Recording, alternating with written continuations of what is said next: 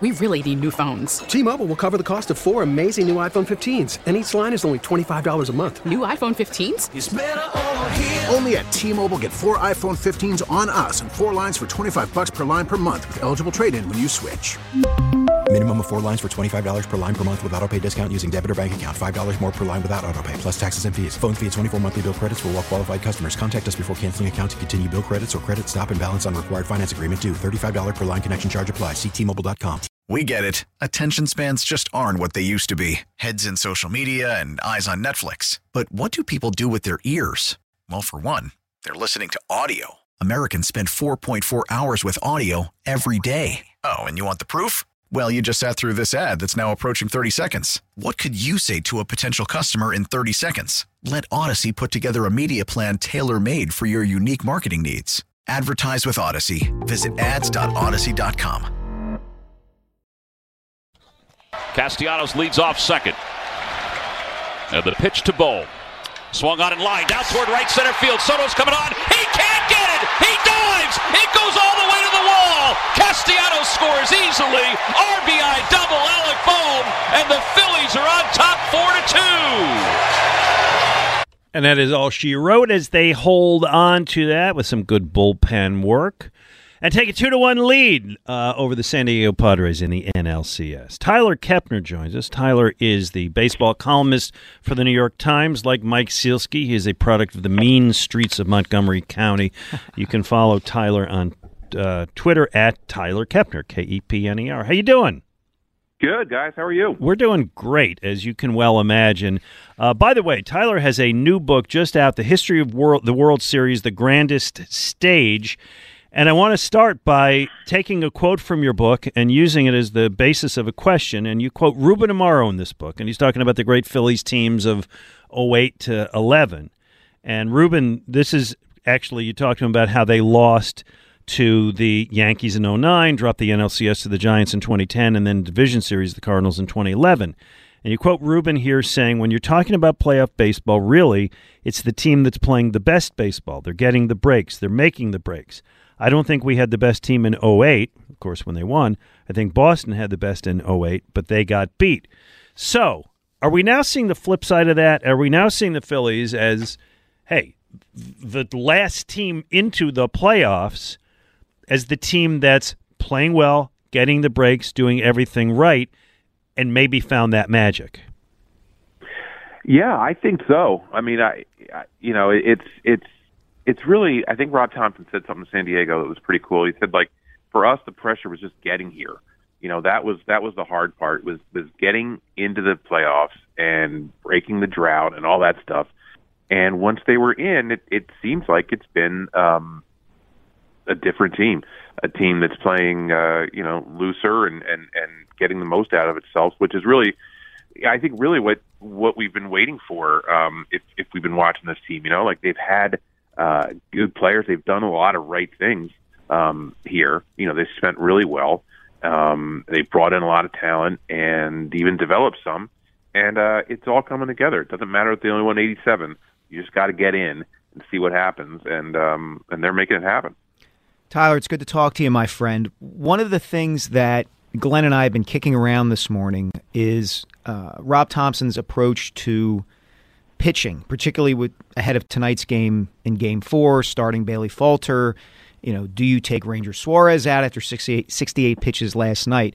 You obviously have a much broader perspective on this, you know, deeper knowledge of Major League Baseball and the trends and the way people think about these questions now.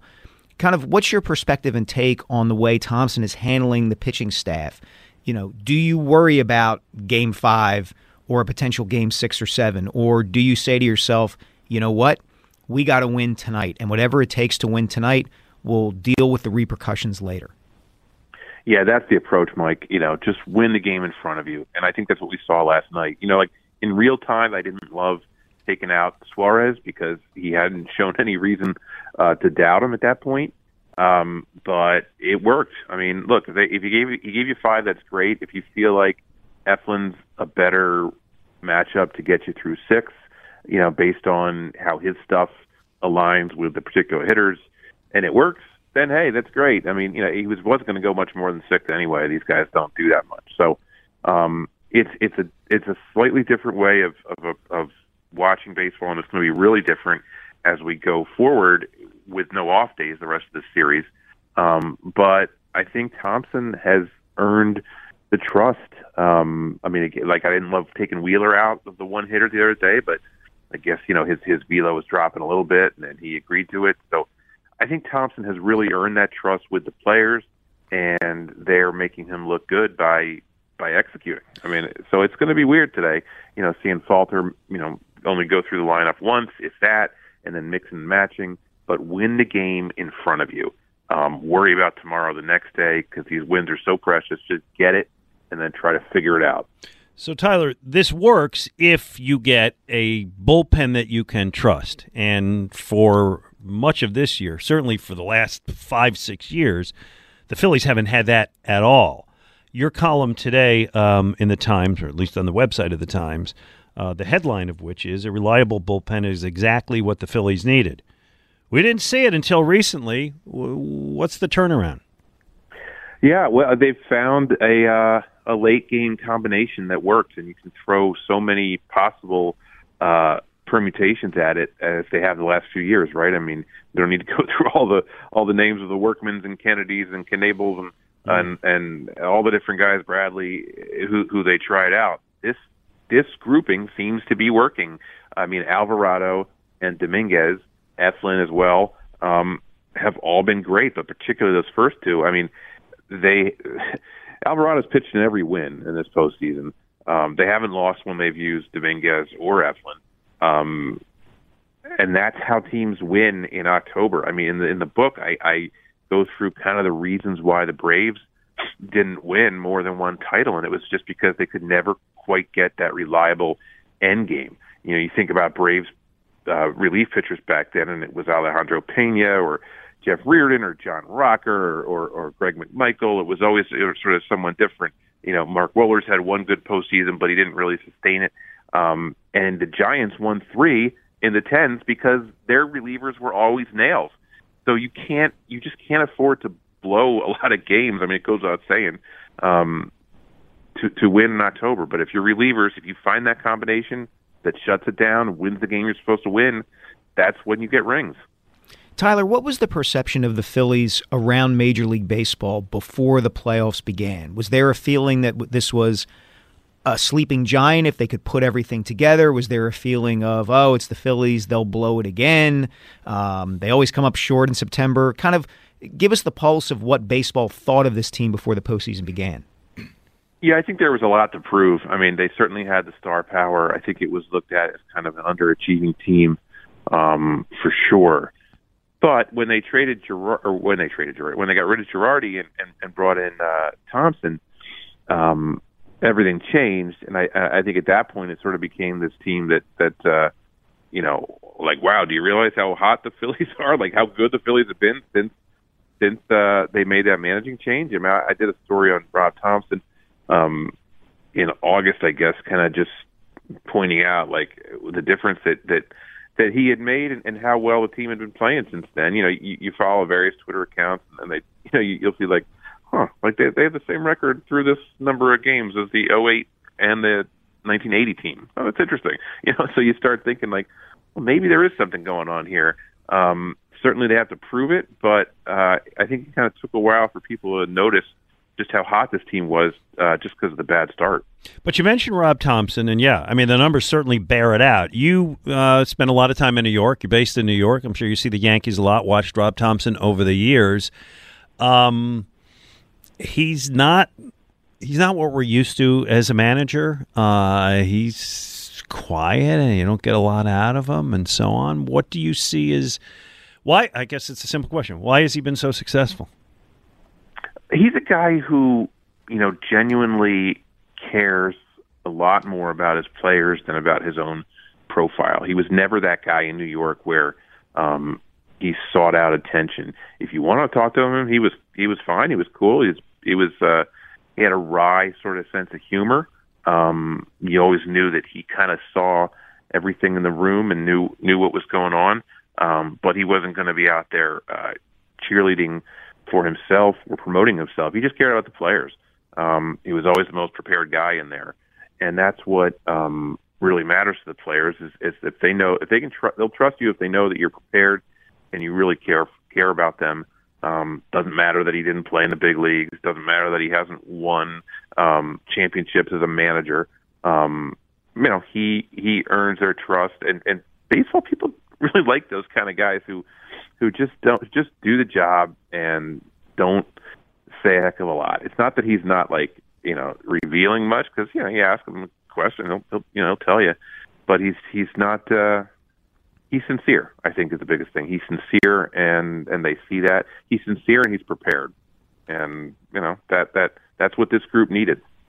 So Tyler and I, Glenn, were born, I think, a month apart and probably 2 miles away from each other. He grew up in Flowertown. I grew up kind of in Glenside, Ardsley, Abington, Upper Dublin. I just remember having talking to Tyler before about how he likes to say he used to score regularly off his neighbor Mike Richter. That's correct. There you go. That's at Flowertown Zone. You can't mention the name. I don't know if I ever scored off him, but he was my next door neighbor. There you go. You can't mention Mike Richter without prefacing it by saying Flowertown's own Mike Richter. There you go. It's like his real first name. But Tyler, you've written in your book, The Grandest Stage, and I think you and I have talked about this, that as a fan, you went to the 1983 World Series, and that was the big event that really got you hooked into baseball. And you've made it your career. In some ways, you've made it your life. What is it like for you to, on the one hand, have this national perspective and love of the sport, and you're covering it in its totality, but to still, based on your youth and your childhood, to be able to cover the Phillies, in a postseason series like this, kind of take us through how you do it and what you're thinking and feeling while you're doing it. Yeah, I've covering the 08, the 07 and 08 rise, really. That last game in 07 when they beat Washington to get into the playoffs, and then throughout the 08 run was obviously really special. But it was special to me because I knew the history, and I knew so many people who cared so much about it still as fans. And it was a great story. When they lost in 09, I was the Yankees beat writer. I covered the Yankees for 8 years. It was a great story for the Yankees to get back on top, and to beat the champions to do it. So you realize that it's you look for stories, and when the Phillies are the story, that works for me, because I feel like I can bring a little more depth to it, a little more texture to what's going on with the team, because I have followed them my whole life. So it's definitely not a matter of rooting. I mean, I've read plenty of stories about them when they're not going well. But like in 08, I knew Dave Montgomery my whole life, so I could write a profile of Dave Montgomery with a lot of sort of nuanced history that maybe other national writers didn't grasp because they didn't know Dave their whole life. So that kind of thing, is where it comes in handy. Just being attuned to things in the area, like I can go to Hatboro and write about the relief room. There's the fan out there who honors the Phillies relievers in his bathroom, or I can write a story last year about how Mike Schmidt, the 50th anniversary of the drafting of Mike Schmidt, which was the most successful draft pick in Major League history.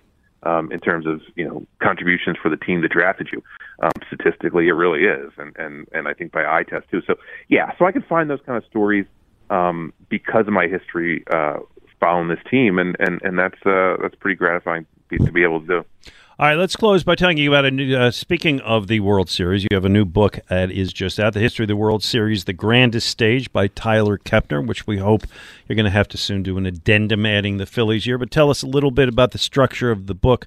By the way, your last book, K, was just terrific. Loved it. I look forward to getting and reading this book. Tell us about it. Yeah, thanks. It's like Mike mentioned, it was it all sort of stems from being 8 years old and going to a World Series game in the afternoon at the Vet. They lost. Obviously, 83 is not that well remembered because it was so close to 80, but I missed 80. I was 5 years old, right, Mike? So I don't remember anything about 1980, but I have that image of Gary Maddox lining out to Cal Ripken burned in my memory. Me too, yeah. And I saw it from the front row at the Vet because, I stuck down there when fans had left. So I've always paid a lot of close attention to the World Series. I've always loved it as an event. I always thought there was material there for a book that would not be structured like a reference book, first series to last, go through them one by one. I wanted more of a readable narrative, and so I chose a lot of different themes. I chose dealing with the pressure of the World Series and unsung heroes and managing in the series and how to build a World Series team. And there's Philly stuff throughout it. I mean, I talked with Mike Schmidt about how he could be so locked in and be the MVP in 1980 and yet couldn't get outside his own head in 83 and he went 1 for 20, how to deal with the pressure, right? I mean, I talked to Del Unser kind of about being an unsung hero who stepped up in the big moments. I talked to Roger Mason about how he was kind of the guy they should have stuck with in Game 6 in Toronto. When Fregosi, went to the exhausted relievers, West and Anderson and Williams, instead of just sticking with the one guy who for some reason was having the night of his life. Right. So like getting into that stuff, I think will really resonate with the fans around here in particular, because hopefully I was able to bring out some of the things that they remember or for the good and the bad of this great event. Can't wait to read it. Good stuff, Tyler, as always. Follow him on Twitter at Tyler Kepner. Get his book. Read him in the New York Times. Pleasure to talk to you. We really need new phones. T-Mobile will cover the cost of 4 amazing new iPhone 15s, and each line is only $25 a month. New iPhone 15s? It's better over here. Only at T-Mobile, get 4 iPhone 15s on us and 4 lines for $25 per line per month with eligible trade-in when you switch. Minimum of 4 lines for $25 per line per month with autopay discount using debit or bank account. $5 more per line without autopay, plus taxes and fees. Phone fee at 24 monthly bill credits for well-qualified customers. Contact us before canceling account to continue bill credits or credit stop and balance on required finance agreement due. $35 per line connection charge applies. See T-Mobile.com. O'Reilly. Protect your vehicle's engine with a full synthetic oil change and save with Mobil 1 at O'Reilly Auto Parts. Purchase 5 quarts of Mobil 1 full synthetic motor oil and receive a $10 O'Reilly gift card after rebate. See store for details. With your Mobil 1 purchase, you'll also receive 2 times points during O Rewards Bonus Points Month at O'Reilly Auto Parts. O'Reilly Auto Parts. We get it. Attention spans just aren't what they used to be. Heads in social media and eyes on Netflix. But what do people do with their ears? Well, for one, they're listening to audio. Americans spend 4.4 hours with audio every day. Oh, and you want the proof? Well, you just sat through this ad that's now approaching 30 seconds. What could you say to a potential customer in 30 seconds? Let Odyssey put together a media plan tailor-made for your unique marketing needs. Advertise with Odyssey. Visit ads.odyssey.com.